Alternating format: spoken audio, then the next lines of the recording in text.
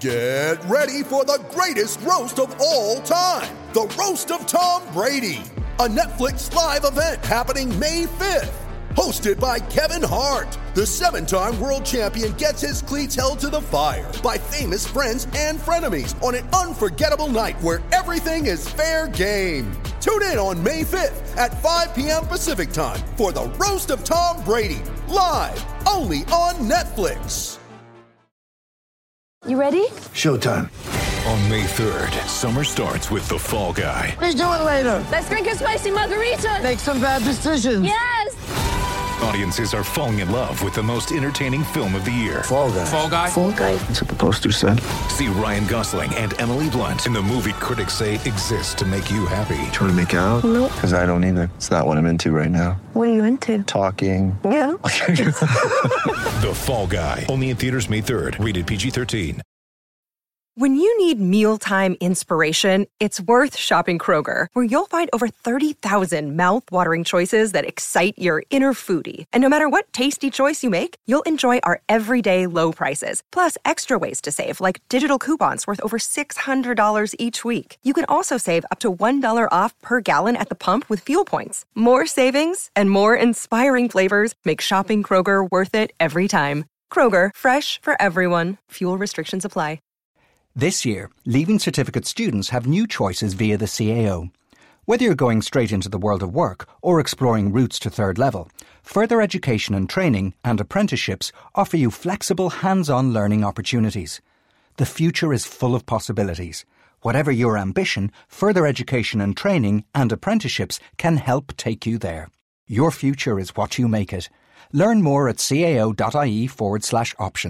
This is an initiative of the Government of Ireland.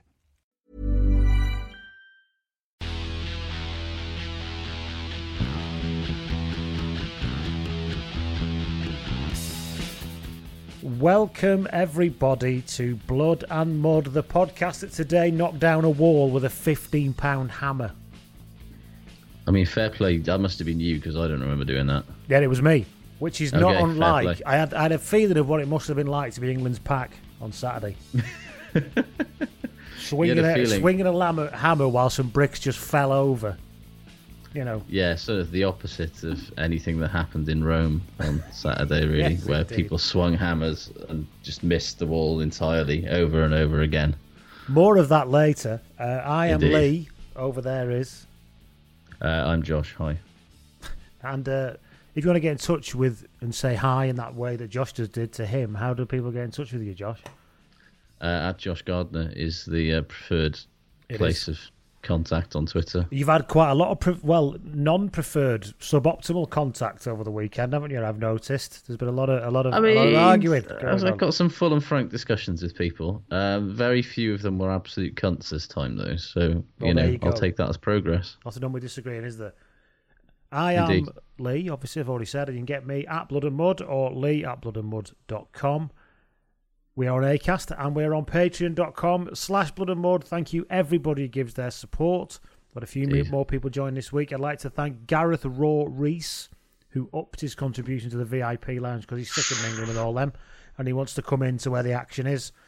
Who can blame him, frankly? He too can blame it, and I hope he's not too disappointed when he realises there is no action in here because we're old. So, Yep, indeed. that's that. We begin as we always begin with a player spotted. Pieface MJW writes, last year my friends and I went to the Italy-Ireland game. Mm-hmm. After an 11-hour drinking session, I was sleeping on the floor at Rome Airport. Yes, classic. And it was the coldest place. It was the coldest place I could find. Why were you trying to find a cold place to sleep? It's probably because it was boiling hot. Was it boiling hot then in Rome? I'm guessing it must have been, yeah. A huge shadow fell over me, says Pieface. As I opened my eyes, Tyg Furlong was walking past, followed by Rob Carney. He says, I told my friend... Two very different shadows and two very different complexions of men there. I told my friend and I went back to sleep. End of story. There you go. I mean, there we go. It's short, it's sweet, it's uneventful, but I like it. It happened in Rome, which is more interesting than we would like it to be. But yes, it was mundane. Yeah. If you want to get in touch with the Player Spotted, you can write. I'm on the DMs, and my DMs are open. And you can also write to me, lee@bloodandmud.com. Let me know if you've seen a player doing something particularly boring. I don't know. More, as you said, the more mundane and boring, the better is always what we like. Maybe you've seen Jack Singleton trying to renew his library card, not realising that libraries don't really exist anymore. Something like that. Yeah, and if you do, it's probably all digital these days anyway. It's all digital. You can get things you can get in libraries these days, Josh. Unbelievable. You're walking, there's about 4 books in there, but about 100 computers and all that stuff. There endeth the public service broadcast on behalf of the libraries by me. So then, do we want to talk? Do you want to talk about the weekend? Well, there's some. Have we got to that point already? News, God, we've got there within 3 minutes. Oh, should we do news? I've forgotten about the news. Have you got some news? Because I haven't.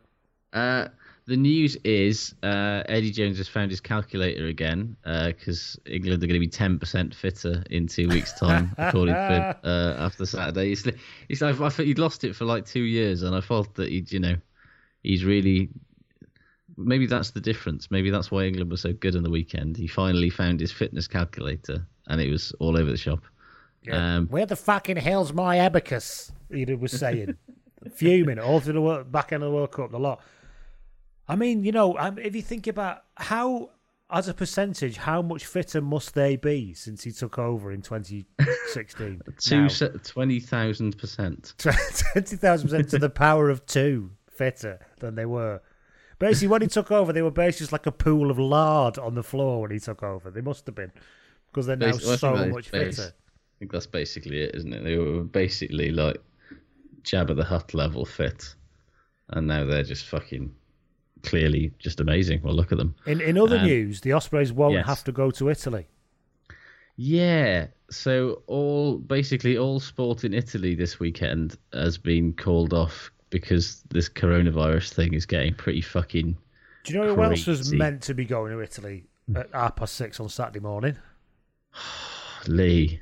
Me. Was it you? Oh, yes. Mate. I was meant to be going with the present Mrs. Calvert to Venice at 6:30 on Saturday morning. And we now have, I suppose, what you would describe as a dilemma about what to do. Yeah. And guess what else we don't have as part of this holiday preparation because we've been in the middle of all this mess? Insurance? Correct. Oh. And guess who we're flying with, so they're bound to be very sympathetic. Ryanair. Yes. I mean, fair play. You'll fucking fly to Venice and get a disease. That's what you will do. Ryanair will say. And you'll pay €1 to shit yourself on the way over in the toilets. Yes. In fact, we put a 27% coronavirus avoidance surcharge on your flight for some reason. Yeah. Anyway. I mean, I once had quite a similar dilemma, but I did once have a thing where I had to decide whether I was going to get on a plane to Miami in the middle of a hurricane. I remember this. That's when you were having a full-on meltdown on Twitter at Finnair or something, wasn't it? It was Norwegian. Who were like, yeah, we're still, sorry, apologise to Finnair. Flying in, and I was like, flying in. It's like, yeah, the hurricane hits the morning after. It's a danger to life, and they were like, yeah, but we can fly in on the day. It's like, so what do you expect me to do once I get there?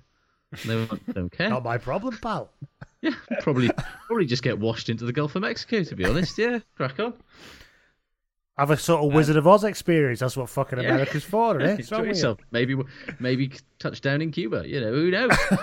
That'll be a laugh. Yeah. Going back to your point, though, like nobody's talking about it yet, but this coronavirus thing, particularly in relation to Italy, could have a pretty. Remember that year that like foot and mouth meant that after 6 Nations, like England have got to go to it. Have they got to go to Italy, or Italy coming to them? They've got to go to Rome, haven't they? Yeah, on the last week of the 6 Nations. Yes. Yeah, that could have implications. If that game has to be postponed, then and played in fucking November or something, we could not know because given that the 6 Nations is now unbelievably tight between France, Ireland, and England. Who's to say? That foot and mouth year. What I did like about that foot and mouth year, if nothing else, is that it gave a new and novel way for England to fuck up the Grand Slam 6 Nations, again. Yeah, so. Yeah. I mean, maybe this is what will happen again. You know, England will go to Rome in November when traditionally Italy are usually at the best they'll be all year, and maybe Italy will win, and that'll be funny. But yeah, it's the only team that Italy have not beaten yet. Still is England. Yes. So maybe that's what we need. November. Yeah. So the Ulster and the Ospreys games are off. Yep. Which, I mean, is kind of enjoyable for me. I was flying into Treviso, actually, as it goes. I was trying to persuade, the present Mrs. Calvert, does she want to hang around Treviso for the day? She want to pop to the Ospreys game, or the Ulster game, I should say. Yeah. And she said, if you want me to continue to be the present Mrs. Calvert, then no. So. Then fuck right off, yeah. Yes. And rightly so, to be fair to her. It's... As an Ospreys fan, I'm sort of like, as much as we seem to have got a bit of our fucking spine back, and a bit of our gumption back, I was still roundly expecting us to go to Zebra and lose on the weekend. So any weekend that I don't have to watch the Ospreys or Wales lose is probably quite a good one as far as I'm concerned at the moment. I'll take it. Any more news? Yeah, not really. All the usual news, but who really cares, let's be honest. Well, Ben Franks is retiring at the end of the season. Oh, yeah, I saw that earlier. Yeah. And Redpath has signed for Bath. Oh, yeah, I saw that as well. That's interesting. Because, I mean, he's obviously, given that they've bought 7 million fucking outside backs over the last 3 or 4 years, he's clearly not getting much of a... And he could be a very good signing for Bath, I feel, given that they sort of lack a little bit of stardust in the back division, particularly when Jonathan Joseph and Anthony Watson are injured or away with England, which happens quite a lot. Yes. Yeah. One or the other, a combination of the two, yes. Indeed, yeah. It sounds like it could be a really good signing. So that is the news. Here endeth the news. Yeah.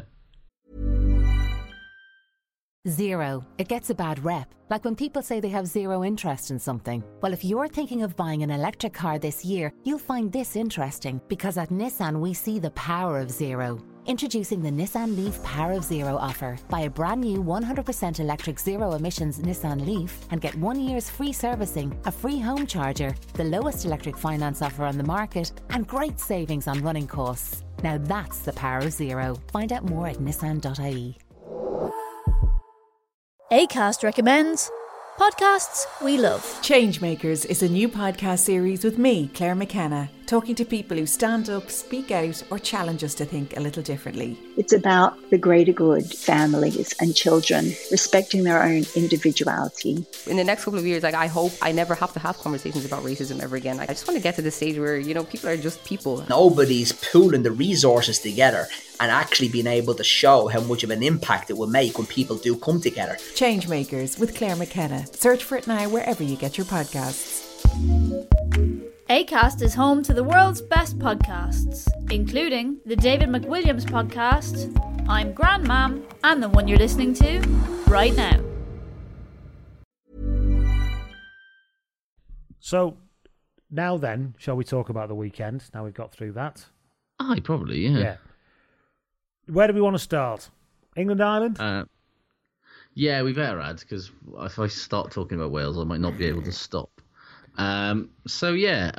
If ever there was a sort of advert for the pitfalls of the evolution versus revolution approach to team sort of transition, it's everything that happened to Ireland on Sunday, which, let's face it, was exactly the same as what happened to Ireland against England twice last year, but with slightly less humiliating scorelines, because England both aren't as good as they were this time last year, and to be honest, you just kind of stopped bothering after about 60 minutes. I wrote I was covering this game, so I wrote at half time how amazingly like a facsimile of the game last year it was. Honestly, England straight out the blocks with Manu Tuolangi carrying like fuck. Nothing. They learned Brian Driscoll said at half time on the coverage, like, just because something works once doesn't mean that you then have to try something different. Like, you just keep doing it until the opposition has an answer for it. And so Eddie Jones has just gone, well, that worked fabulously twice last year. I mean, we might as well see if it can work a third time. And the answer is emphatically yes, really fucking easily. without you really having to do anything. It is an interesting thing, though, isn't it? What is it? What is it that England did really? And the weird thing, the interesting thing for me is the that they did was become a terrifying forward pack again. Well, yeah, which they have not been doing for about 3 games. They were clearly psychotically pumped up, but they were psychotically pumped up at times against France, and against Wales last year they were pumped up. But the difference is that you just have seems to happen when they play Ireland is that they shit themselves about Manu Tuilagi to the degree that everybody else is allowed to just carry with impunity. And which is weird because in Aki and Henshaw, you're not exactly putting out, a powder puff midfield, are you? I mean, Tuilagi's a big lad. Terrible on the weekend. Like, he did absolutely nothing with, how he usually looks like, at least carries hard and kind of has that little burst thing that usually gets him over the game line. He did nothing, and Henshaw did nothing, and it was just like, are you lads the same two blokes that looked sort of dynamic did score, and physical? But he did, but like, I mean, let's be honest, it's like, if I was an Ireland fan, I would just be losing my mind over the manner of this defeat. Not so much the defeat, because I think that most Ireland fans sort of probably thought that there's a fair to middling chance that a team sort of in transition as they are might come off second best at Twickenham, as any team can do. But like, the manner of the defeat again, the absolute fucking showing their arse dreadfulness that they basically did from minute one. The bit difficulty is, it's hard to... Well, no, it's not hard. You can have a go at a back line, but it's very hard when your forwards are getting that beasted that quickly. Ireland had a grand old time versus Wales, because Wales are currently the most generous team on the planet and will give you as many mistakes as you need and as many defensive openings as you need to score as many tries as you need to. But it just was proof, I think, that the malady that affected Ireland last year, particularly in terms of their back row, and basically any of their forwards that isn't called James Ryan, looked incredibly fucking pedestrian. James Ryan just decided to be an absolute twat in response to what was happening all around him. It was just like, everyone around me is fucking shit. I'm just going to be a complete arsehole, because that's the way I see I'm getting our team out of it. Yeah. Which, to be fair, wasn't actually the worst idea, because at least he was putting himself about physically, not always legally, but he was... that was as an abrasive performance as I've seen him put in. And he had to, because there were times, big Devin Toner, what the fuck is he still doing in international rugby? Like, he looks crushingly slow. That back row looks crushingly slow with Peter Romani in there. As soon as Caelan Doris came on, instantly there was a zip. Yeah, that lovely little outside break, didn't he? Then fed Cooney on the inside, did. Yeah. I don't know where... if you're going backwards, it's difficult. People say stop having a go at Murray and Sexton, because what you're supposed to do when you're going backwards that much. I think the first thing is they didn't help. They didn't help the situation. Not kick terribly. That's the first thing. Yeah, and it's a bit. You remember what we said about Ben Youngs the other week? This is what 95 caps of experience buys you when you're going backwards, was throwing the ball into touch. I do think it's right to say it's about Sexton and Murray. So this is what all this experience buys you when you're going backwards, is it? Yeah. Some really awful kicking, and some really... Murray in particular was honestly mystifying. That moment where he, basically pointed to Maro Itoje when he was going to box kick and made the ref march him back 6 inches so he was on side, and then still got charged down anyway. It's like, that should absolutely not ever happen. Fair play to Itoje for being an absolutely... amazing athlete and still charging him down. But when you've literally looked at him and gone, he's going to charge me down, ref, and then you just let it happen anyway, you've had a fucking mare. He was terrible. Sexton was somehow worse. It was... Sexton couldn't kick off the tee or anything. It's like his foot was made of porridge, man. It was unbelievable. I've never seen him play that badly. I suppose it's easy for us to pick holes in it. What should they do? I suppose, what should they have done in the face of going backwards? I think they could have changed the point of the attack a little bit more with some pods and actually got that moving, which they didn't do. Yeah. because they were getting just bit killed towards the end. Yes, but it was so easy for England. It was just like run, tackle, run, tackle, run, tackle, and it England was just kept walking forward. I commented at one point. I said, "This is just so basically whatever Ireland do, they're just going backwards." Well, it's really interesting that their sort of strategy to deal with Wales, because Wales set themselves up defensively to basically counter Ireland's sort of driving through the middle game, right? And so they just spread the ball really wide, really quickly. They got the ball in the hands of of their outside backs, and they caused real damage that way. And for some reason, against England, they just went, well, we're going to go back to carrying through the middle all the time again then. And England just went, well, we fucking battered you when you did that last year.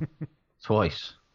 So why would they not at least try doing the thing that they got some fucking real returns out of against Wales? Because the ball was coming out and go, like, fair play to England's line speed, obviously, because it was fucking phenomenal. But at no point did Sexton try to, chip it over the top. Did he try that? Was there even any kind of miss pass really tried? It was just 1, 2, 3, get tackled 6 yards behind the fucking gain line. He wasn't bringing anybody off his inside shoulder to try and change the angle of what was going on. Didn't even try the Sexton wraparound. No. He really was out of sorts, wasn't he?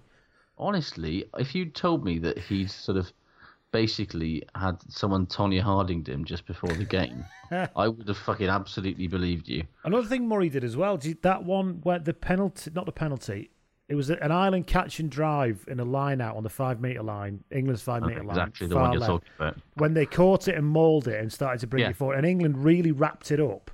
Yeah, and everyone in the shouting, use it, and he just didn't use it. Everyone in the whole stadium could see what was coming, and at no point, but he just ripped the ball off them and say, "Let's go." Discombobulated is the word. I think they were just all over the shop.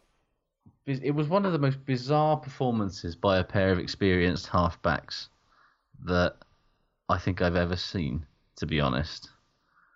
And I still don't understand, I don't believe it's all because England's pack was unbelievably aggressive and physical and quick, because, I mean, fuck me, they've probably got nearly 200 caps between them. It just doesn't make sense. And I said at half time, I'd be tempted to throw Cooney and Byrne on because they can't do any worse. Yeah, and fair, at least Cooney, with the way he runs, he will run with the ball in such a way that it might make that England tackle line rush slightly more honest. And it did a bit when he came on, and Ireland improved with Byrne at 10, which is something I never thought I'd say. It's like.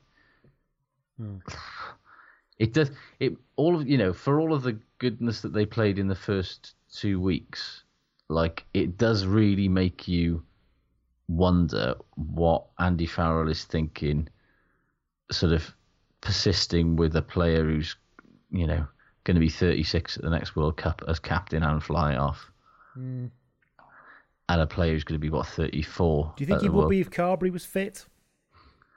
I mean, I think you don't name him captain if you're not planning. Of course. Nice one, Lee. Make James Ryan or CJ Stander. It's a little bit of a clue that he's going to stick with him, yeah. I mean, even if it's just for the tournament, if he'd just gone out and outwardly said this is just for this Six Nations and the captaincy will be reevaluated in the summer or something like that. Yeah. But I haven't heard it. Maybe I'm wrong, and I'm sure Ireland fans will tell me. But it's just they looked, as I said, results against Wales don't count because of how badly and accommodatingly Wales are playing at the moment in terms of grading outside half performance. But South Africa are going to come at them like that. New Zealand will come at them like that. Fucking Dave Rennie's Australia will probably come at them like that. Fuck, France will come at them like that. It's like Sean Edwards' fucking defence will sure as shit get in their faces. And you just think, how are you going to build something for the future, even with, Mike Catton evolving the fucking pods and all of this sort of stuff, with a guy that is, basically older than is going to be older than I am now at the next World Cup? It doesn't make sense. To talk about England then, the forward pack I suppose we kind of covered that because it speaks for itself. They pulverised them. And it wasn't even close. No, and absolutely everything Ireland tried, England had answered to, had attacked it to. Either they wrapped them all up, or they'd get in and disrupt a breakdown enough, or they'd win a penalty, or they'd rip a ball out.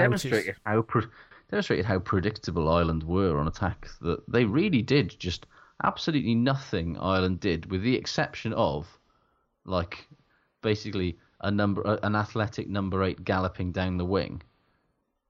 Which, was something that we haven't seen much of from Ireland for the last couple of years, is athletic, sort of fast back rowers. That speaks a lot that was the only time that they really looked like they were in panic stations.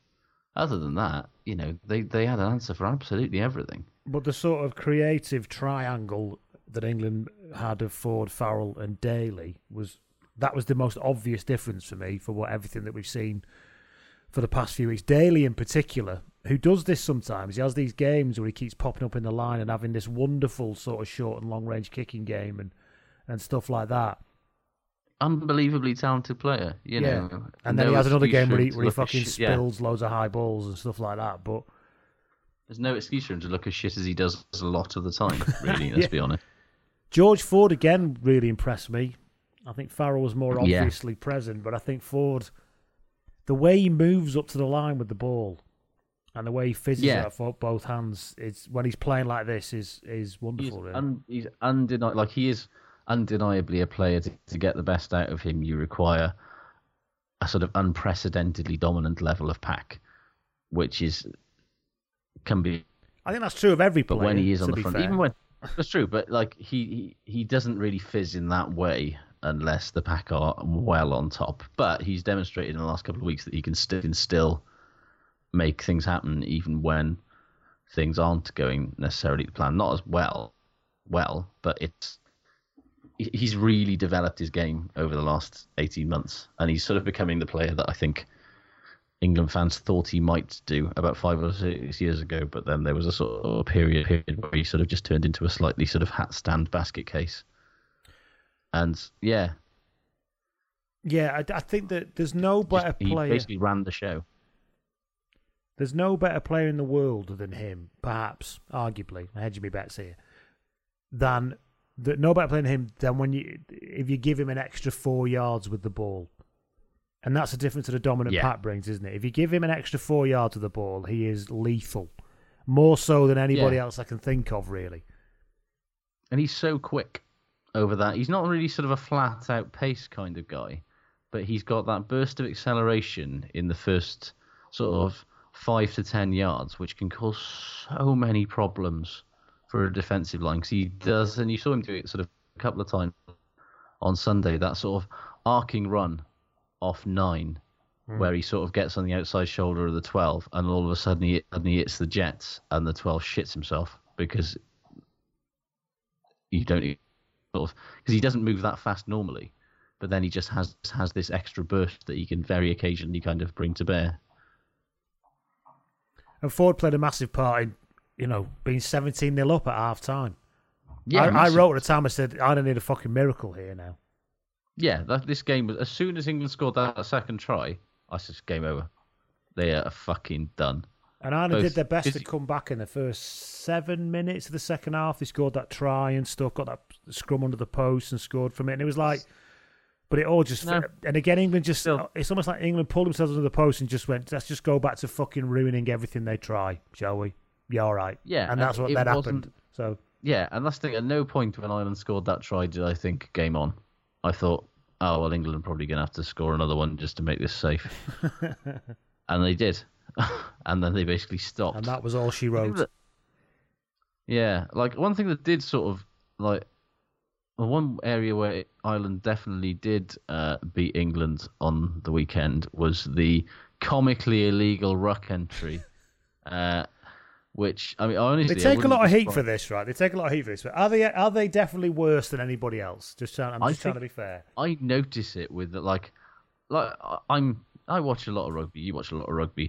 I am unbelievably jaded to incredibly dangerous flying into rucks because we see so fucking much of it.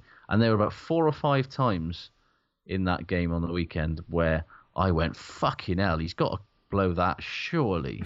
Like about 3 of them was CJ Stander, basically just turning himself into a fucking low-flying missile and flying shoulders first into anything that got. And honestly, I wouldn't be surprised if someone from World Rugby has a word with the IRFU at some point in the next fortnight and says, "Look, you cannot keep fucking doing this because it's so fucking dangerous." And there's obviously that one that's doing the rounds on Twitter where basically half the Irish pack dangerously clears out half the English pack in a space of about 4.5 seconds.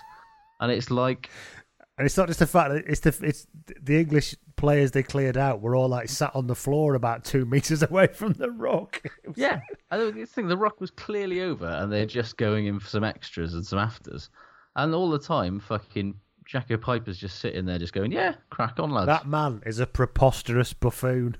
He's fucking terrible referee. he's not the only fucking terrible referee we saw this weekend, but by some distance. But like, honestly, if you can look at some of those breakdowns that Ireland did and were flying into on the weekend and say, yeah, that's what rugby's about, I don't know what to fucking tell you, because like it didn't bear any like what a clear out's supposed to be at a ruck and what they were doing at times was just like a million miles apart. It's become a little bit like New Zealand and the offside line, well, their relationship with the offside line, hasn't it?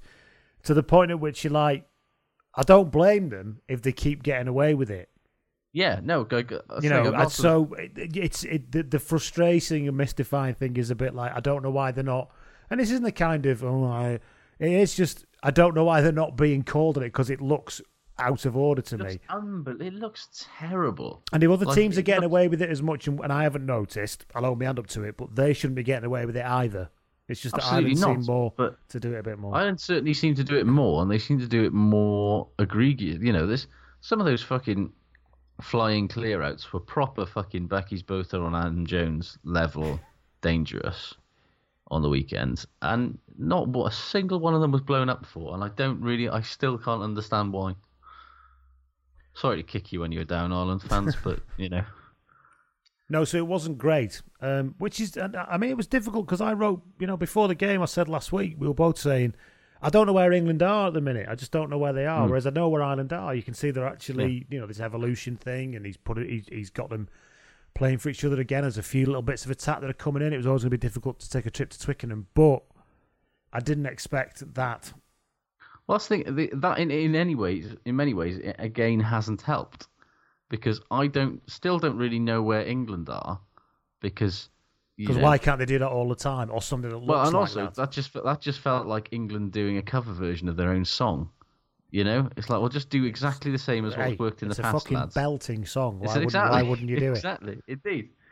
And Ireland, obviously, looked like all of the sort of frailties that they had last year were exposed all over again. And it's like, well, who's moved on here? Who's progressed here? Who's gone backwards here? I don't know. Like, if England back it up next week against fortnight's time rather against Wales, then yeah, maybe they are back. And to be honest with you, I would fancy them to absolutely fucking batter Wales in a fortnight.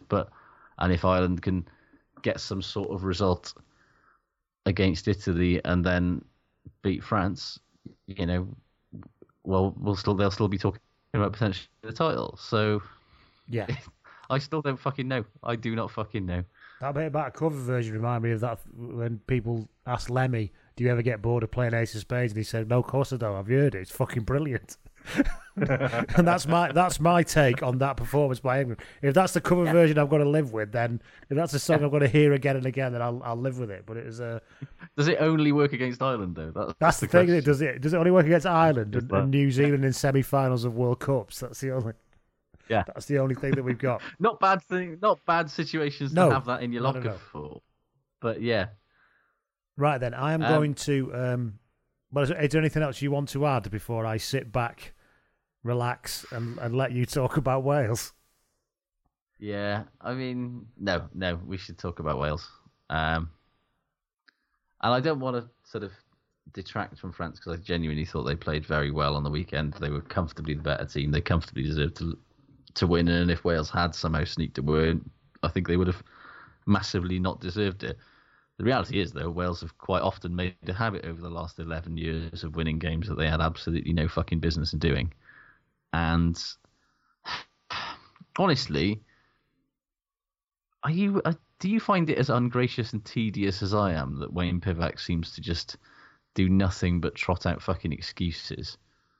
I thought his interview at the end of the game was disgraceful, quite frankly. I thought it was fucking like it was atrocious.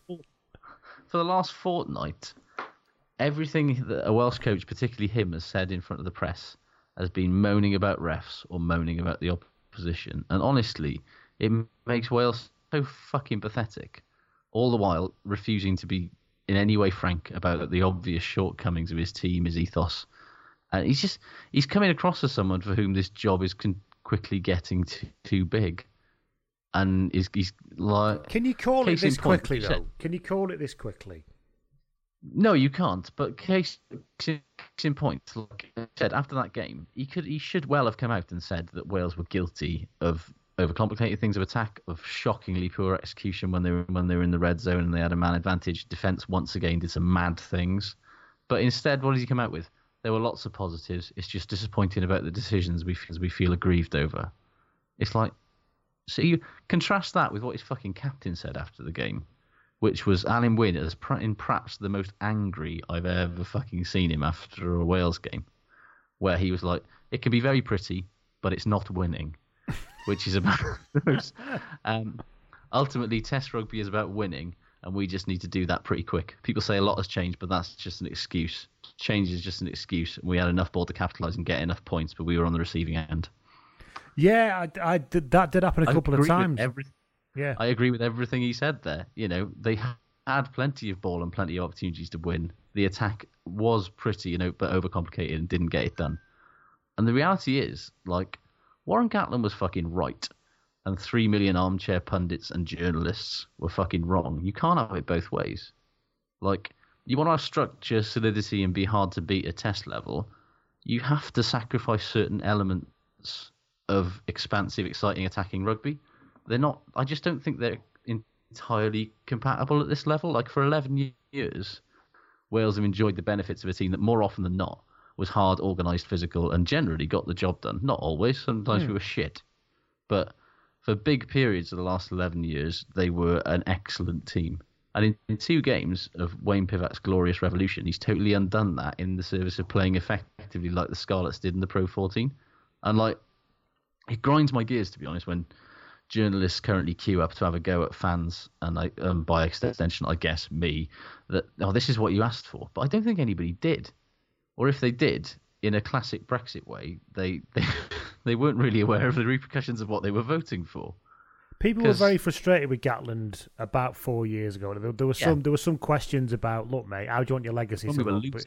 Yeah, how do you want your legacy to look? Because you don't seem to be able to adapt anything to actually do anything about this. And then he just got back to winning, and everyone just climbed down a bit, really.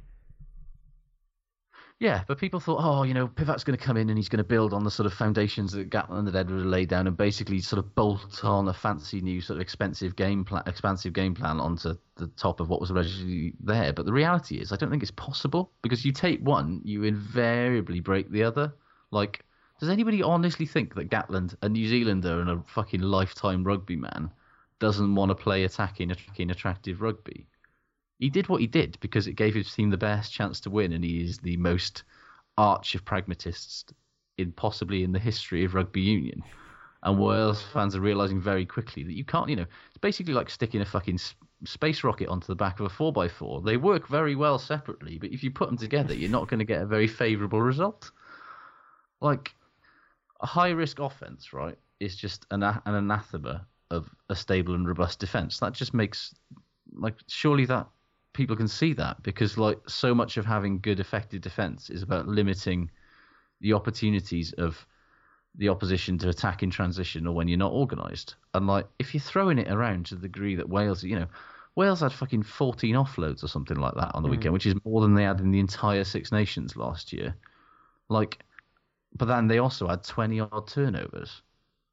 If you give the opposition 20-odd chances to attack your defence when it's in transition and in broken play, you're going to leak tries like nobody's business. And that's exactly what's happening. It doesn't matter how good your structures are. It doesn't matter how good your fucking tackle technique is. If you give a team that many chances, particularly a team like France or even a team like Ireland, and certainly a team like fucking England, like, that's a big part. We conceded 3 tries for the first time at home in nearly 20 years in the Six Nations on the weekend because we made it fucking easy. And you're quite right to say, is it too early to sort of go in on them? And I totally agree that they deserve a chance to demonstrate that they can make this work, even if it's not as defensively solid as it once was. But I just don't see how it works. Because I've seen everybody else. I've seen other teams try this. Remember Argentina? When they pursued fucking suicidal porno offload rugby at the expense of any kind of structure, and went from being really fucking good to being the borderline shambles they are today. It was charming for about 6 months. Yeah. And then you were like, I'm fucking sick of this now, because now you're just stupid. Yeah, now you're just losing. And maybe you can see you're working your way through it now, that's fine. However, in about 6 months' time, you're just going to start looking stupid if you can't make this, or you don't rethink what you're doing. If this doesn't stick, and we've seen Scotland try it, and Scotland realised that, you can play this really lovely, pretty rugby, but if you play high-risk rugby at test level, good teams are probably going to punish you for it. The All Blacks don't fucking play like that.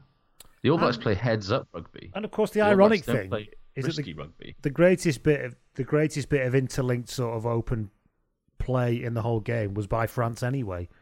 Oh, of course it was. Which was called for a forward pass, but it was wonderful break and stuff like that. So, that was kind of... That's the flip side of it. It's not fucking working at the moment. Yeah. Like, Wales still threw back to fucking 2015 when they had a man advantage and were camped on the opposition line, didn't they? Yes. They still looked fucking clueless for most of the game on attack and created absolutely nothing. And I just think Wales weren't broke, right? They were the 4th best team in the world. Yes. On the official measure, yeah. They were the best team in the world not long ago. They were the best team in the world. Yeah, they were the best team in the world 6 months ago. They were the 4th best team in the world 4 months ago. And that was that legacy that Wayne Pivac inherited. And through arrogance or through being told to do it by the WRU, he just tore everything up. Well, I think the thing is that arrogance is a funny one. I think when you get the top job, when you're interviewed for it, you say, this is what I'm going to do. Because when you get a very top level job, you come along with, this is how I do things. If you don't want that, don't employ me. Yeah. So actually, I don't think arrogance... It's obviously a vote of confidence from the WR that says, we want you to do. And it did take him a little while at the Scarlets to get it rolling, but I know the Pro 14 is very different. And of course, you're with the players every day in the Pro 14. Yeah, and that's what I think is the ultimate, the only people that even pretend to make this kind of high offloading fucking attack from everywhere stuff work is Fiji. And that's because A, they've got a team full of Fijians, and B, when was the last time Fiji won the Rugby World Cup? I know there are other fucking structural factors involved there, but let's not beat around the bush. Fiji just as often beat themselves. Fiji lost to Uruguay. Yeah. Who were only a small country. Oh, why did you have to go and ruin it? But, how many times do we watch Fiji and think, they've scored some fabulous tries, and then ultimately they've beaten themselves because they've made some mistakes and gifted the opposition some easy tries. And that's just what Wales are going to be like in 12 months' time. They might do it more competently, but they're still going to be shit. The Welsh way, though, isn't it, Josh? Yeah, when they get that ball moving, eh? Honestly, my dad says that. Ooh, when the Welsh get the ball moving, my dad's a football man, really. Exactly. And I just go, yeah, Dad. But yeah, it's a... The 70s was a long time ago, though. And that's the thing. Hey, the trouble is, the 90s wasn't that long ago, and maybe you're going to... No, and that's where we're fucking headed. And anybody who thinks we aren't needs to look at 3 tries conceded at home in the Six Nations for the first time since 2003. This France team are good, though, to bring you back to them. They're fucking brilliant. They're 204 tackles attempted, by the way. Well, that's the thing. They basically just looked at the Ireland game and went, let's not try and do anything too fancy here, lads. Let's just tackle the fuck out of them, and we will. It must have been like playing in a fucking mirror for some of those Wales players, because what France did, particularly in the red zone, was basically defend like Wales have for the last 11 years. Scramble And like Wales fuck, do loads of stuff that's illegal, but just get the fucking job done. Get away with it. Get away with it. Yeah. I did love that Gregory Aldridge got penalised and then did exactly the same thing within 30 seconds to get himself pinned. Remarkable stuff. And it was like, you could say, well, that's completely fucking brainless, but actually, no, because he's just prevented that ball from coming out. And he's, it was, glorious stuff, really. I kind of love that, though. A forward fucking doubling down like that within 30 seconds when you've just been told not to do it is fantastic stuff. And that's what's so great about it, because they do have, and then they have this lovely composure. I mean, that, I have to confess, I've not seen much of Arthur Van Sant before, the 20-year-old played 12. And I said at the end of the commentary, I said, he's not really done anything that I would write. You will look back to the commentary and you won't see me mention him much. And yet, I'm going to mention him now because he's been fucking outstanding. He is the very, like, if you looked up a very tidy player in the dictionary, there'd be a little picture of him right there. He's like a miniature Yannick Josian. I'm getting this is the thermonuclear take. I'm getting it too carried away. Yeah, but you know what I mean. In the way he carried himself in this kind of, I'm just gonna do this quietly classy thing. All right. And I'm not going to be showy. I'm not going to do any missed threes. I'm not going to step some fools. I'm just going to make sure that the ball goes exactly where it needs to be. I'm going to tackle all of the people exactly where they need to be tackled. Yeah. And I'm just going to be quietly, extremely composed about everything, which you can sort of say about the entire kind of French three-quarter line, really. They're just entirely unfazed by anything. And are just like, we'll just get on with it, lads. We'll be quiet. Penaud still has to come back in this team. Yeah. Let's not forget Hot Piss. And how the fuck? I know people keep saying this, but how on earth was Boutier playing Pro D2 honestly, 18 months ago? I cannot imagine how it happened. Honestly, God, he must have looked like some. He is brilliant. He must have looked like Michael Jordan or something back there. And Wales absolutely emphatically lost the kicking game on the weekend. 2 tries directly as a result of it. It's not something we're used to seeing, but it is, they absolutely, we were shitting in the kicking game the week before, and France just went, we'll kick the leather off it, just like Wales used to do, and we'll wait for them to make a mistake and we'll score a try. It was so Wales-like, the manner of that win. France, aside from the try that got called back, which was beautiful, they didn't really do anything. No, they just ran a very, very proficient game. Yeah, they played for the territory. They played for, they contested well in the air. They waited for Wales to make an inevitable another mistake. And they worked unbelievably fucking hard. Unbelievably hard. Yeah. And that's how you fucking win test matches. I'm going to be a fucking broken record about this over the next 18 months until Wayne Pivac gets sacked. But it's honestly, there's no pulling him back from this, ladies and gentlemen. Honestly, Six Nations 2021, mark my fucking words. I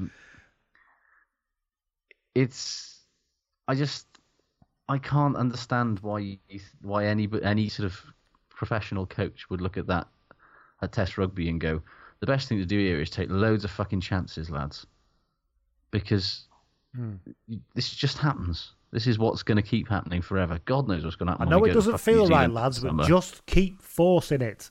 It'll all be fine. Can you imagine what New Zealand are going to do to this mob in the summer? Imagine the raving excuses Pivac will come up with after that. He has the vibe. Honestly, he has the vibe of somebody that's basically just kind of been temporary. He's like the assistant regional manager who's been assistant to the regional manager, who's been sort of temporarily promoted to acting manager and is throwing his weight around. Like, I get that. I just cannot stop getting that vibe from him in every press conference. He's trying to throw his weight around and nobody respects his authority yet. And honestly, I could not hope to be more wrong about this. But like, I just can't. I look at what he's trying to achieve, and I just think, well, you're trying to achieve something that nobody else in the history of modern rugby has done. And I just don't think you're good enough to do it. But I look at France and I just think, you boys, you're just doing the simple things. And you're doing it really well. And you're working really hard. And you're an incredibly likeable bunch of lads who wear asterisk hats after games. Oh, that was wonderful. We've got that as shit. It's not culturally inappropriate when you do it yourselves, lads. Yeah, that's all right. You can own it. You're taking it back. Yeah. But they were phenomenally good, and that halfback pairing is that 9-10-12. That 9-10-12, average age of 21, who look like they're living their third life on a rugby field. They are so wise. Yeah.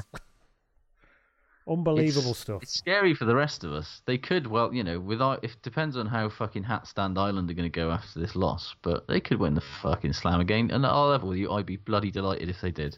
Anybody who likes rugby or pertains to like rugby, if you're not looking at that France team and thinking, I cannot wait to see what the next 3 years brings, then I don't know why you're watching, because they're going to be everything so good in 2023. They might not be, but the fact that what they're presenting now, you should go, fucking hell, I cannot wait to see what happens here. Yeah, they've got one of the most exciting pools of talent that I can remember of a team in the modern era, all coming through at the same time. You know what was different this week? That's so fucking rare. You know what was different this week? They didn't get completely and utterly shagged out at about minute 62. They somehow kept going. Which shows that Sean was working very hard over the last two. Although, I do think that if they'd spent less time if Wales had made them tackle a lot more for the 10 minutes beforehand, they might well have got shagged. But as soon as they made 177 tackles, I don't know how many more tackles you can make them do. Well, yeah, but it was like, I just felt like that when Wales scored that try after half time, they basically needed to spend the next 20 minutes camped, basically do what England did. Yes, and spent the following 20 minutes camped in their fucking half. It doesn't really matter if you go anywhere. Just fucking knacker them, and they'd have been fucking knackered. Maybe not as knackered as they would have been 2 weeks ago, because I do think their fitness has definitely improved. But they were ragged by the end. There were gaps all over the place. It's just Wales were too fucking stupid to exploit them. Well, the people always talk about that intercept thing, don't they? Can you legislate for that? What do we do about that? We just, I don't know. Well, don't throw the fucking pass, mate. Don't throw. Well, I suppose if he had thrown it, if it had gone to hand, then he was probably in, wasn't he? I suppose it's difficult. It was still let's not forget that was as much as I will defend Justin Tipuric till the end of time. That was still an open side flanker on the halfway line. It's not like he was running in there. They might have fucking still manufactured that into a try, but it was still like a risky pass to take in that situation. And this is obviously the game plan is to take these risks, and sometimes it might work. But I think that in Test rugby, the risks you take more often than not are going to end up like that, with 7 points the other way. Can we talk about the player formerly known as Gail Fickou? Well, I tell you what, because I don't understand this. Well, I tell you what, he is like somebody was like, oh, he doesn't look very slow. He is still definitely too slow to be a Test winger, but it was a fantastic bit of, because he basically played there was a weird theme this weekend of centres playing on the wing and doing a very fucking good job of it, and he just basically he was sat opposite Josh Adams and spent the entire game just basically shutting him down, because defensively, he's the defensive captain for France. He's very solid. Josh Adams had absolutely no room to work in whatsoever. And his kicking game was really good. And he randomly kept popping up all over the place to do these little forgetting, prodding rubber kicks, and so he's like, I'm "Whoa, going what's to going be a on?" centre. I'm going to be a centre now. But girl, you're on the wing. No, I'm going to be a centre now. No, I'll be here for the next 5 minutes or so. I'm going to look more of a 12 than I did when I played at 12. Yes, interesting stuff. It was brilliant, and I did think that it was a very telling sort of selection. And you could sort of see Sean Edwards basically just going, "I know exactly how to shut down Josh Adams," and just doing that, and sticking Fickou on him, and that was that. And I just think that France are going to come back to haunt Wales a lot for the next 4 years in that regard. But we will see. So there you go. Italy... Good test match. Good test match. Best game of the weekend, let's be honest. Yeah, it was really great to watch. Yeah, probably the best game of Six Nations. It didn't so sound far. like we thought it was great, but it was genuinely a really good game. Yeah. A thumper. Not the great games. Fucking hell. This was absolute bobbins, wasn't it? Ireland, Scotland. When is a rugby game not a rugby game? When it's whatever the fuck Italy, Scotland was. Honestly, just a fucking dirge of shite. I found it weird watching Italy because it was like they simultaneously look like this is an unfair scoreline, but also that they absolutely deserve to get nilled all at the same time. It was really, really strange. I didn't know really how to express it. They were rancid. Let's not beat around the bush. Like, Scotland were poor. Italy were fucking rancid. And Hogs try, though. Hogs try. I mean, this thing, that was the one fucking thing that... I mean, it was wonderful. It was beautiful. It was glorious, fuck it, I'll do it myself stuff. That's what I love about him. You can see as he runs towards the line, and I think he has a half a thought to go, I should probably kick this, but then you can almost palpably feel him make the decision to go, oh, fuck it, they're having this now. I can't fucking trust any of these pricks. But that, because the step and then the hitch kick for the outside break, man, it was so good. It was great. It was absolutely fantastic. And it was the one competent thing that anyone did in this game. Let's be honest. Scotland defended well. Mate. Scotland defended well. They did. Although Italy didn't exactly make them work for it. Yeah, they weren't exactly playing against the 1995 All Blacks, were they? But yeah, it's no. Let me be honest with you, the biggest thing that I took from this game was what an amazingly terrible advert for both rugby and the referees oldest ruining championship. games. Yeah, and referees ruining games by being absolutely fucking piss poor at the breakdown. Like, fans get annoyed by refs who whistle too much and are too pernickety, and they say, "Oh, let the game flow." Ben O'Keefe basically allowed both sides to do whatever they wanted on the deck. There was hands on the ground coming back to the ball. They weren't releasing, and it just made it unwatchable. Because, I mean, Scotland got the better of it because they had 3 fucking breakdown specialists on the field, and so they were just constantly clamped all over the ball. And it's like every single time somebody had a hand on the ground, somebody wasn't supporting their body weight, and he was blowing up. And not just it was Italy as well, both sides, and all it did was just ruin every sort of time any kind of team got a bit of momentum going. It was just like, oh, it's time for a turnover now because I can't be bothered to watch if somebody's got their fucking hands on the floor. He was fucking atrocious. He's not the best. 3 games, 3 fucking atrocious. 3 games, 3 fucking atrocious referees. It was just piss poor. But he was really, like, honestly, by the end of it, I was just like, I cannot watch him just allow players to just put their hands on the deck and come back to the ball for the 700th time this game. I just don't know I just don't understand it. Why, as a ref, would you just go, it's fine, that's not causing a problem? Because it is. It's terrible. It makes the game unwatchable. Have we made a game that people can't ref properly? Or you have to be so talented to be able to ref it properly that it becomes nigh on impossible?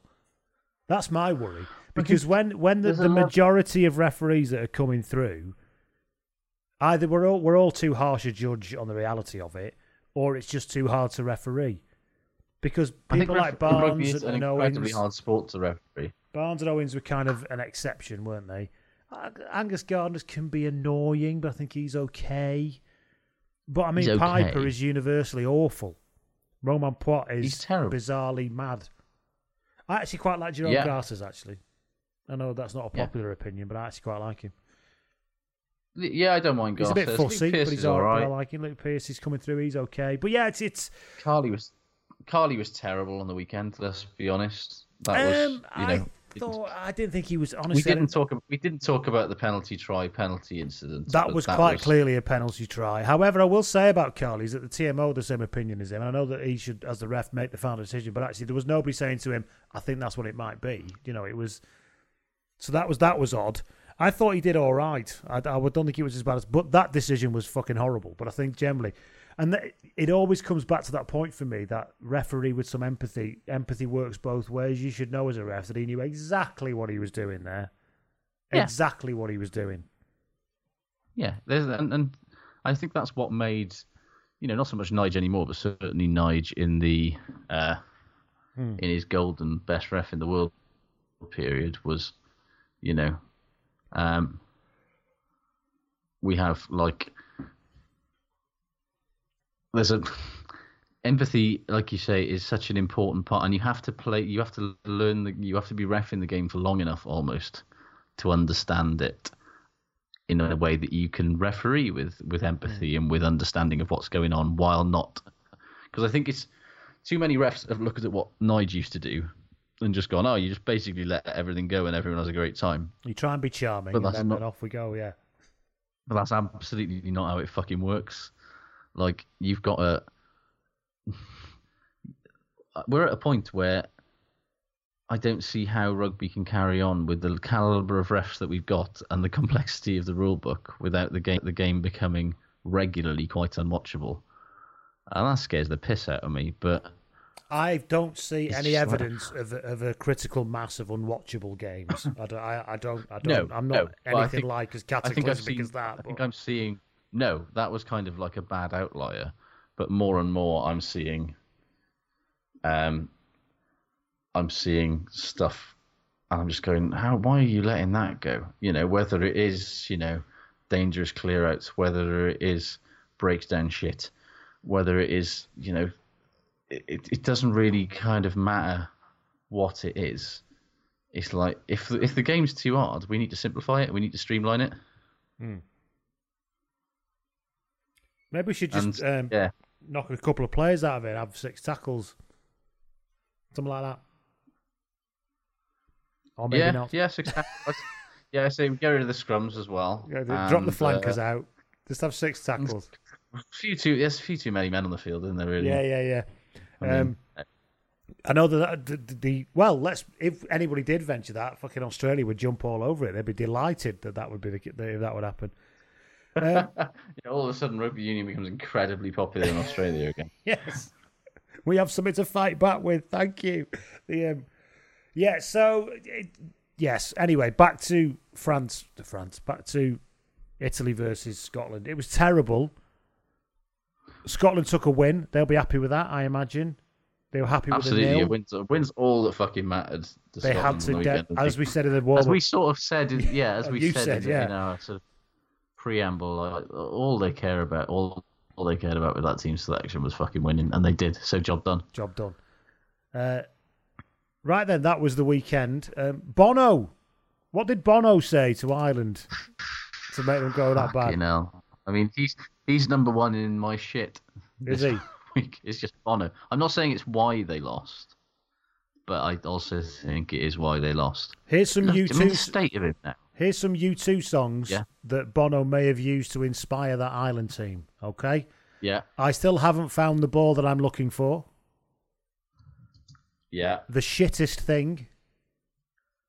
Sometimes you can't make it in your own in goal. Sunday fucking Sunday. Running to standstill. Didn't even have to change that one. No. Larmour, rescue me. Oh, I mean, that's a stretch. That's a poor one. Yeah, that's a poor one. It's fine. So there you go. Yeah, so maybe you sang all them songs, and that's what the problem was. Are we sure that was really Bono? Because, I mean... No, I'm not sure it's really Bono at all. I think I've got a feeling it was Mrs. Griffiths, my 5th form dinner lady, as I said last week, because that's exactly what he fucking looks like. So he's got a definite vibe of the nan about him now. And they must have thought, must they?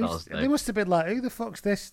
I mean, they must know who he is, but it must, I don't know. They're probably all listening to I'm going to try to say, I don't know, Billie Eilish. Somebody young. They're all listening to Fontaine's DC. They're like, yeah. It's it was such a weird fucking thing. The whole thing was weird. Where did it come from and whose idea was it? I don't know. Because Bono's quite a bit, whatever you might think of him, he's quite a big deal, and I think he's probably got quite a full calendar. He's an extremely, extremely famous man. So did they reach out to him and go, hey, Paul? Do they call him Paul? Does he get called Bono in? Oh, he definitely gets called Bono. Yeah. Hey, Paul, do you fancy coming and spending time with the Ireland team? And he went, oh, all right then. Or did he desperately go, can I please come and spend time with them? Because I love the way rugby. He was acting does kind of indicate that maybe he kind of wanted to be involved, and I think he should never be involved again.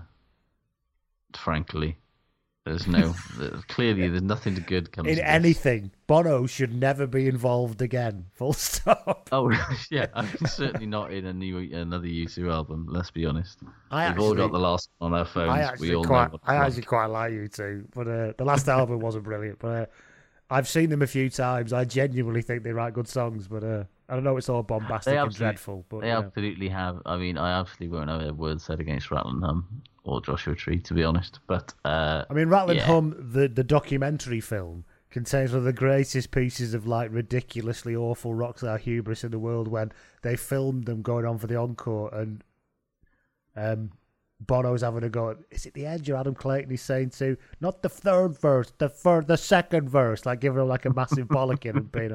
Honestly, there were so many cringe moments in that film.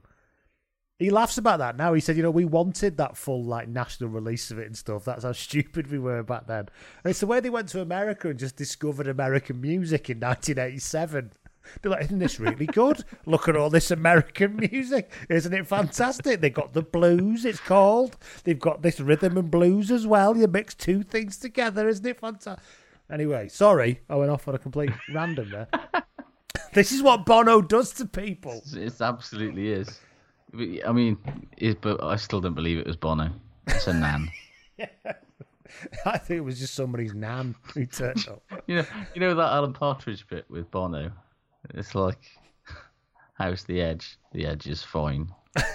How's Adam Clayton? Adam Clayton is fine. Are those your mother's cataract glass? It's that level of. I mean, many rock stars of that generation are basically aging into nans. You've only got to look at Paul Weller, Ronnie Wood, or Jeff Beck, or Johnny Marr. Yes. Stop dyeing your hair and doing your hair like that. Yeah, you do your hair like that, you are going to age into a nan. Feather cuts with dyed hair when you're old just make you look like a nana, or a dinner lady, Anyway. Where were we? Bono is shit because he's just taken up at least 5 minutes of the podcast. I think we were going to do... Yeah, Bono was going to be my shit, so maybe we should carry on from there. The post-match interviewer asking Romain Ntamack, after 3 wins, do you dare to dream? And he went, I'm sorry, what? It's like, yeah, you see, English is a very idiomatic language. And it doesn't translate to other things. That reminds me of when... Do you remember Michele... We also ask stupid questions. Do you remember Michele Compagnaro? Was it against Wales he had that brilliant game that year? Yes, it was. And after somebody interviewed him, and he's fine, obviously, with his English chat now, but back then he was like, sorry, my English, not very good. Sorry for the accent. No, very good. And the next question was, it was a very attritional match, wasn't it? Yes. And he just had this completely blank look on his face, bless him. Thinking, what the fuck am I supposed to say to this in English? My English are not very good. It's a very attritional match, wasn't it? It was a very attritional match. So stop asking ridiculous questions and English idioms to people who don't speak English. And it's the fact that it was about the 4th question as well, and he'd quite clearly been speaking in broken English for the previous 3 questions. He's managed better than your Italian, but he's still clearly struggling. How about you just fucking give this guy a couple of underarm pitches and let him fucking go and sit in the changing rooms? Are you very proud today? things Yes. like that. Yes, I am. Yeah. If you ask someone that, who knows? You might get a fucking your man from Uruguay all over again. Yes, that's true. I was thinking about my father who played for France, and I'm so proud. And now we're doing so well. We might get a Jean-Michel Jarre will turn up next week to the camp. Like one for the kids there. Anyway, no so stars in camp. Right then, You didn't go Johnny Holiday. Let's face it. Have you got any more shits? Shits. Oh yeah, Zilocci, the Italian tight end who didn't last the first half. Fucking hell, mate. In addition to being the most penalised player in the Six Nations before the game, he then basically whistled himself off the park, which is... I'll just get off now, shall I? I'll just fucking fuck off. And then he had to come back on later on. He would just be like, oh, Jesus. You get another bite at being a complete shitbag again. What else? Shit. Andy in Brum gets in touch. He says Farrell Senior's inability to create a defensive formula to counteract the devious tactic of kicking the ball in behind your defensive line. Couldn't cope last year, couldn't cope this year. Yeah, you're absolutely right.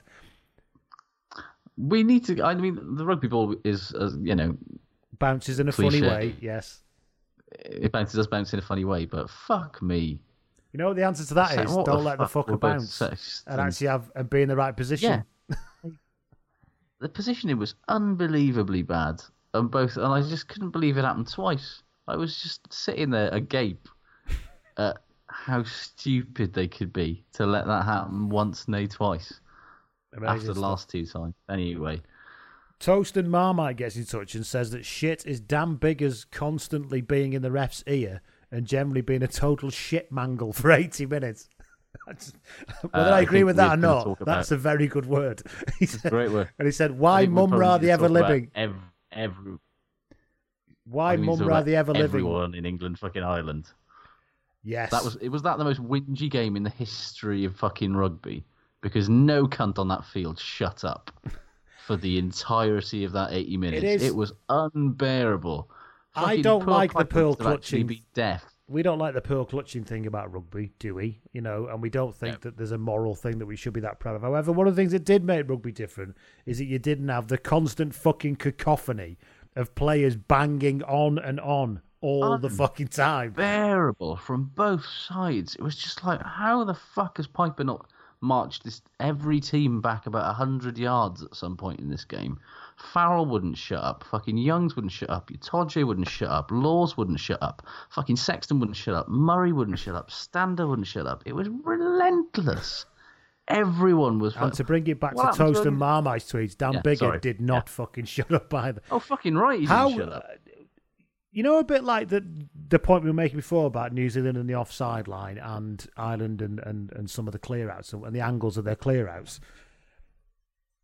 Dan Bigger's the same for me. I don't know how somebody hasn't just got hold of it and dealt with it. At the end of the tweet, Marmite says, why Mumra the ever-living didn't grip him and that's Alan Wynne-Jones, obviously, and chinning one will forever be a mystery. Because obviously nobody can control this thing within him. But mind you, why would you need to control it when he never gets penalised for it? Yeah, he never gets pinged for it. And if anything, he usually gets good. I think that's because as much as he whinges, he doesn't whinge in a way that often pisses referees off. Which is really weird because it's a really shitty way of whinging. It's really awful. Sounds annoying to me. His face is really slappable when he's doing it and everything. Yeah.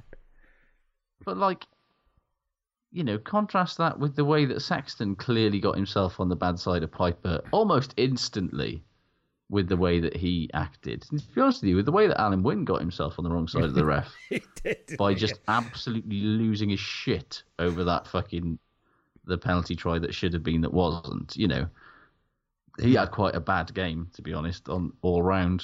He didn't. We don't say it often, do we? Because he is immortal, but he did have quite a poor game. Yes. And I think that played into his but he's not usually that and not in control, but he was fucking borderline raving by the end of that game. And I think it contributed a lot to the fucking pointless fucking handbags that we had at the end, which I can't believe people are actually saying it's a good thing when nobody actually threw a punch. It's like... Nobody ever does anymore. Sake. What's the thing? If you want to talk about fucking, ooh, isn't it good to see them all getting into a little... No. If they'd have been fucking windmilling, then we'd have had something entertaining to talk about. Either do it properly or don't bloody do it at all. Yeah. Get yourself cited for actually chinning someone or don't bother. Fucking hard men everywhere. Fuck off. What have we got here? Rob Jones gets in touch and he says, shit, his team's celebrating scrum penalties, which all of which are a bit dubious, let's be honest, like they've won the World Cup. He then said hashtag, and I think he meant to write bunch of dickheads, but he wrote butch of dickheads. B-U-C-H, or book of dickheads, which I quite like, Rob. I might use Butch that again. of dickheads. Butch of dickheads, yeah. But yeah, it is... It's the same. It's just incredibly It's the NFL thing, isn't it? Why are you all fucking slapping each other's helmets because you've tackled somebody?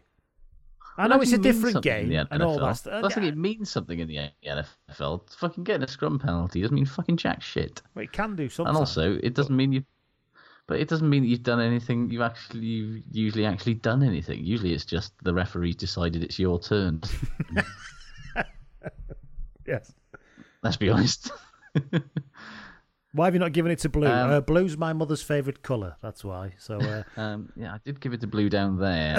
So I really thought that red should have a go up here. So you know. Also got here. Ben Smith gets in touch. Not that one. I'm assuming. And from account. No, and I've managed to put. Oh, hang on. Yeah, he says shit. The lack of attention to some frankly dangerous clear-outs from James Ryan. I'm sure he's not the only example, but a couple of his really stood out. Somebody's going to get badly hurt. Yes, agree completely. We've discussed this already. Have you got any more shit? I was going to say Johnny Sexton, but I feel like we said enough about him. Again, what else have you got to say? I mean, it was fucking atrocious, and I feel like I can't talk about it enough. How so bad was he, and how scarcely believably awful he played. And it went bad very early. His first couple of kicks, you were like, ooh. Literally, for a minute, the second he came out on that pitch, it was like, have you been fucking replaced by some sort of... They just look like they've been lobotomized. Maybe that's what...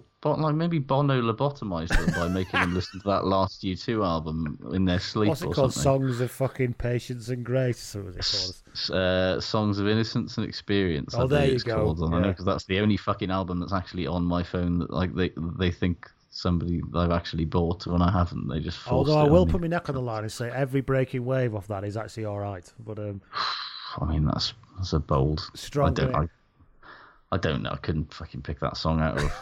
Yeah, it's not brilliant, but it's okay. Yeah. What else we got here? Shit. Stu C says shit is commentary calling Bamba not a good scrummager, and then good was the French pack not even buying the Welsh dinner before the scrum immediately after those words were said. Yes. That was the famous scrum that Wayne Pivac said that Demba Bamba went like sideways on, which he quite clearly didn't. That's the other thing. No, there are lots of things you can pick. Making shit up. Yes. Like it's like I won't go back into it again, but he is basically just. It's not befitting of a man in his position to be quite so fucking obviously wrong and just making things up. Anyway. I did love Demba Bamba's double fist pump though. After winning. Yeah, he was allowed. He was like, yeah, he just stood up with both his fists in the air. They all went fucking bananas, the French said. I mean, to be fair, if you manage to win a penalty on your own line in a scrum, 5 metres out, that is completely acceptable to have a bit of a cheer and a slap on the back for everybody, I think. Other than that, no. I'm with what Rob said. Have you got any more shit before we move on to good? Not from me. Let's do good. Good. You go. Well, my first good, we've talked about Gael Fico already, obviously, and very good he was too. We talked about Stuart Hogg. We haven't really talked about Itoje being king of the dicks this weekend, but he really was turbo fucking Itoje in all of the correct ways. That fucking tackle and strip that he did was...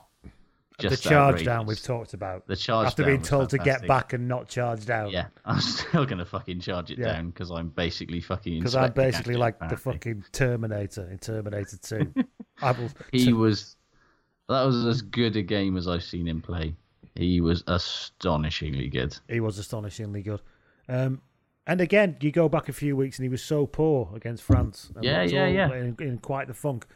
Ben Smith also said in his tweet, he said, good was Itoje's elevation of shithouse, which is something approaching an art form.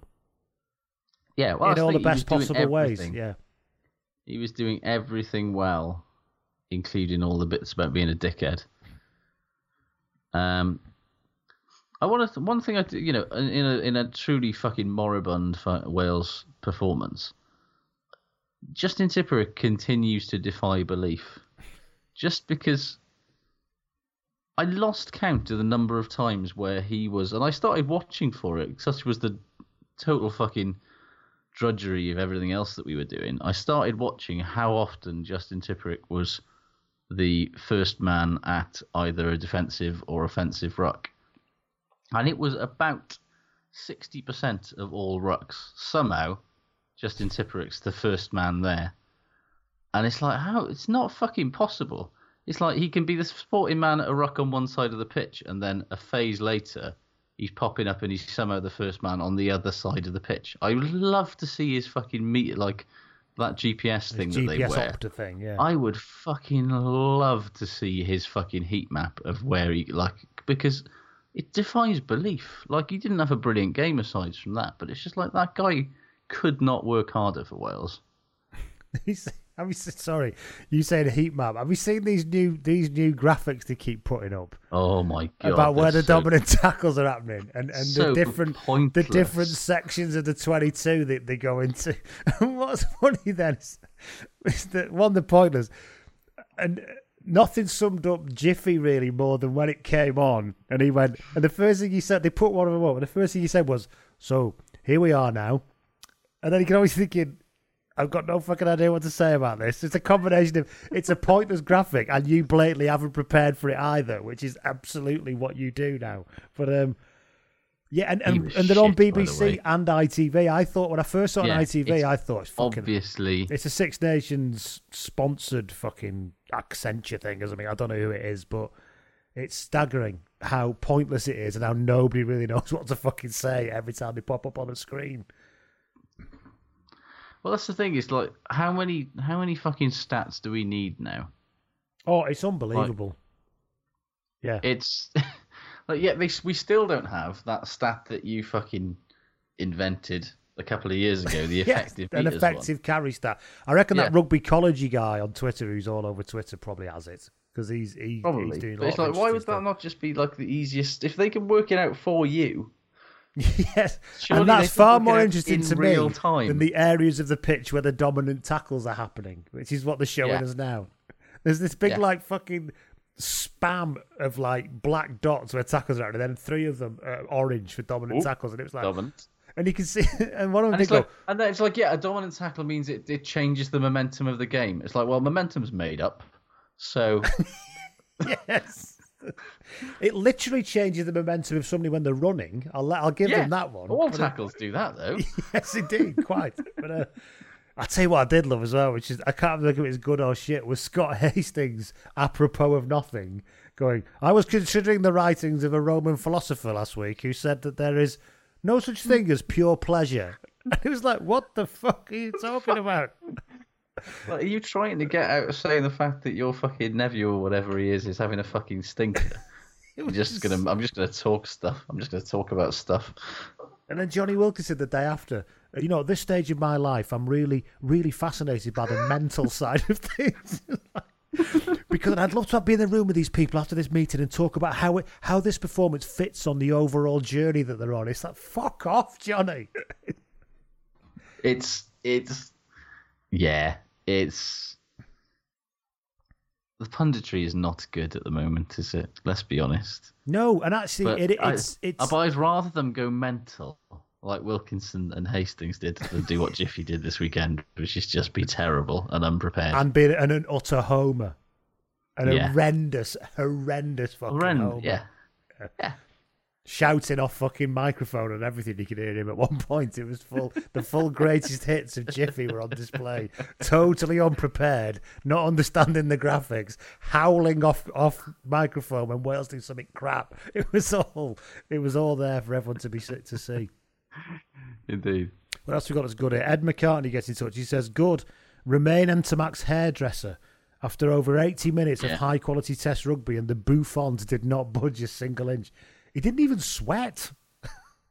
That was a remarkable thing that's about the thing. him. He looked like he literally looked like he just stepped out of a salon at the start of the game and the end of the game, which even as a fly-off, you're putting some fucking tackles in. You're getting your head pushed into the ground. It's remarkable. I'd love to know what products you use. And he was omnipresent. That's the other thing. He was like covering. There was really late in the game. He did that big diagonal covering defensive run, and put somebody in touch. Or covered a kick, didn't he?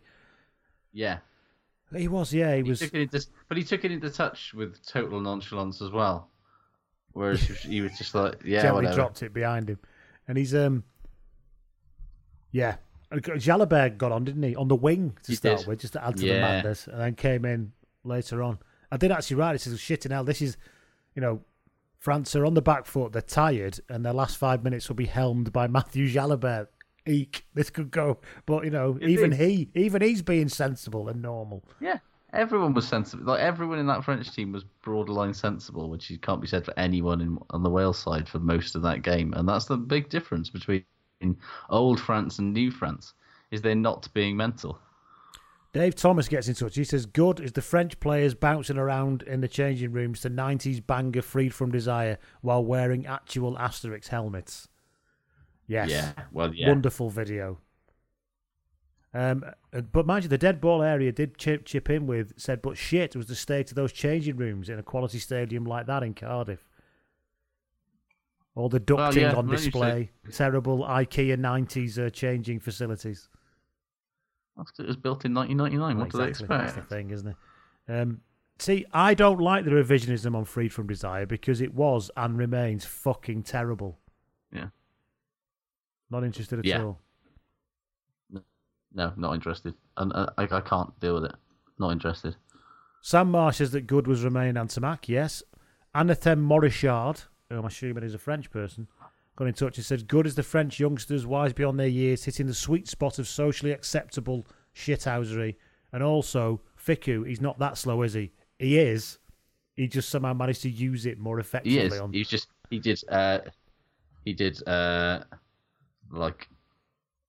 He made up for the fact that he's slow by the fact that his anticipation and his reading of the game was fucking excellent. Let's be honest. Yeah, and he also kept just like turning up in places he didn't expect. That made him look quicker. Oh, when did you get there? Didn't see you arrive. In the 12 channel there. Oh, yeah, there you are. Yeah. Hello, nice to hear you. Yeah. Rod Kimball's Tash gets in touch and says, good was France and Wales getting nostalgic and having a big scrap at the final whistle. We've already covered this. It wasn't a big scrap. No, that's the thing. There wasn't. It wasn't. A scrap has to involve at least one punch. Yes. Preferably 7 punches. In fact, we're making this a rule right now. That you cannot call it a scrap. If that's not the case, then CJ Stander had a scrap with Owen Farrell's arm. CJ, the Farrell pistonizer machine. That was so hilarious. How fucking powerful are CJ's quads, though, mind? He was literally just lifting up a 15-stone man off the floor repeatedly with one leg. It was great, and I enjoyed it. I enjoyed it all the more for Farrell getting unbelievably pissy about it as well. When it's like, mate, you did the fucking crime. I don't know. He did actually get punched. I don't have much sympathy. He got open hand in the arm. It's like if you you deserve getting punched directly in the face for that. If you're going to do that to somebody at the base of the right, as far as I'm concerned, all bets are off. Like, I'm not saying that CJ Stander shouldn't then have also got sent off for it, but it's like, if you put yourself in that position, you should expect some rough... back in the day, you'd have got 6 metal studs in your face. You would have done, yeah. So... I quite admire Farrell for just continuing to hold on beyond the point of comfort or, and it was so pointless to keep doing it. And yet he just did. I'm just going to keep holding on to his leg for the 50th pistoning I'm going to get.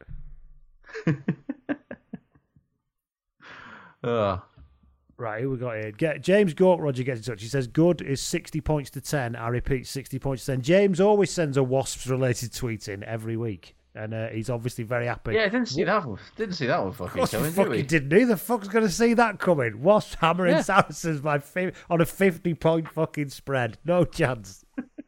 Unbelievable. Joe Taring gets in touch and says, good is Chesley Colby doing his bit to prove Eddie Jones right, that apparently positions on the rugby pitch are irrelevant now by deciding he's going to be a playmaking, goal-kicking 10. I've missed this, but I'm going to go look for highlights immediately. Oh, did you not see that? No. Oh, mate, yeah, you're in for a treat. Oh, yes, that's something to look forward to after I finish editing this. Ali McFarlane gets in touch and says, the Mish back to his best and his one-man lift choke tackle. He did play very well, didn't he? Yes, he did play very, very well indeed. Have you got any more good? No, I think we're done. Let's draw this to a close, shall we? Thank you, everybody, for listening, and thank you, everybody, for your company and your support. We'll see you all next week, because that's we won't see you. Maybe some rugby will happen, or maybe it'll all be called off because of pandemic. True. We'll see. Pandemic. Right then. Yeah. See you all soon. Take care. Ta-ra. Ta-ra. You might hear the word insolvency and think companies, but insolvency is just another term to describe serious financial problems for anyone. You could be insolvent if you can't pay your bills in full when they're due. You're paying a little off each bill trying to keep creditors at bay, or you've had calls and letters about missed repayments and threats of repossession. The Insolvency Service of Ireland, or ISI, has 4 debt solutions to help people with all levels of problem debt, from credit cards to mortgages. For more information, visit backontrack.ie or free text Get Help to 50015. The ISI. Together, we'll get you back on track. Sports Social Podcast Network. Judy was boring. Hello. Then Judy discovered ChumbaCasino.com. It's my little escape. Now Judy's the life of the party. Oh, baby, mama's bringing home the bacon. Whoa, take it easy, Judy. The Chumba life is for everybody. So go to ChumbaCasino.com and play over 100 casino-style games. Join today and play for free for your chance to redeem some serious prizes. ChumbaCasino.com. No purchase necessary. Void where prohibited by law. 18+ terms and conditions apply. See website for details.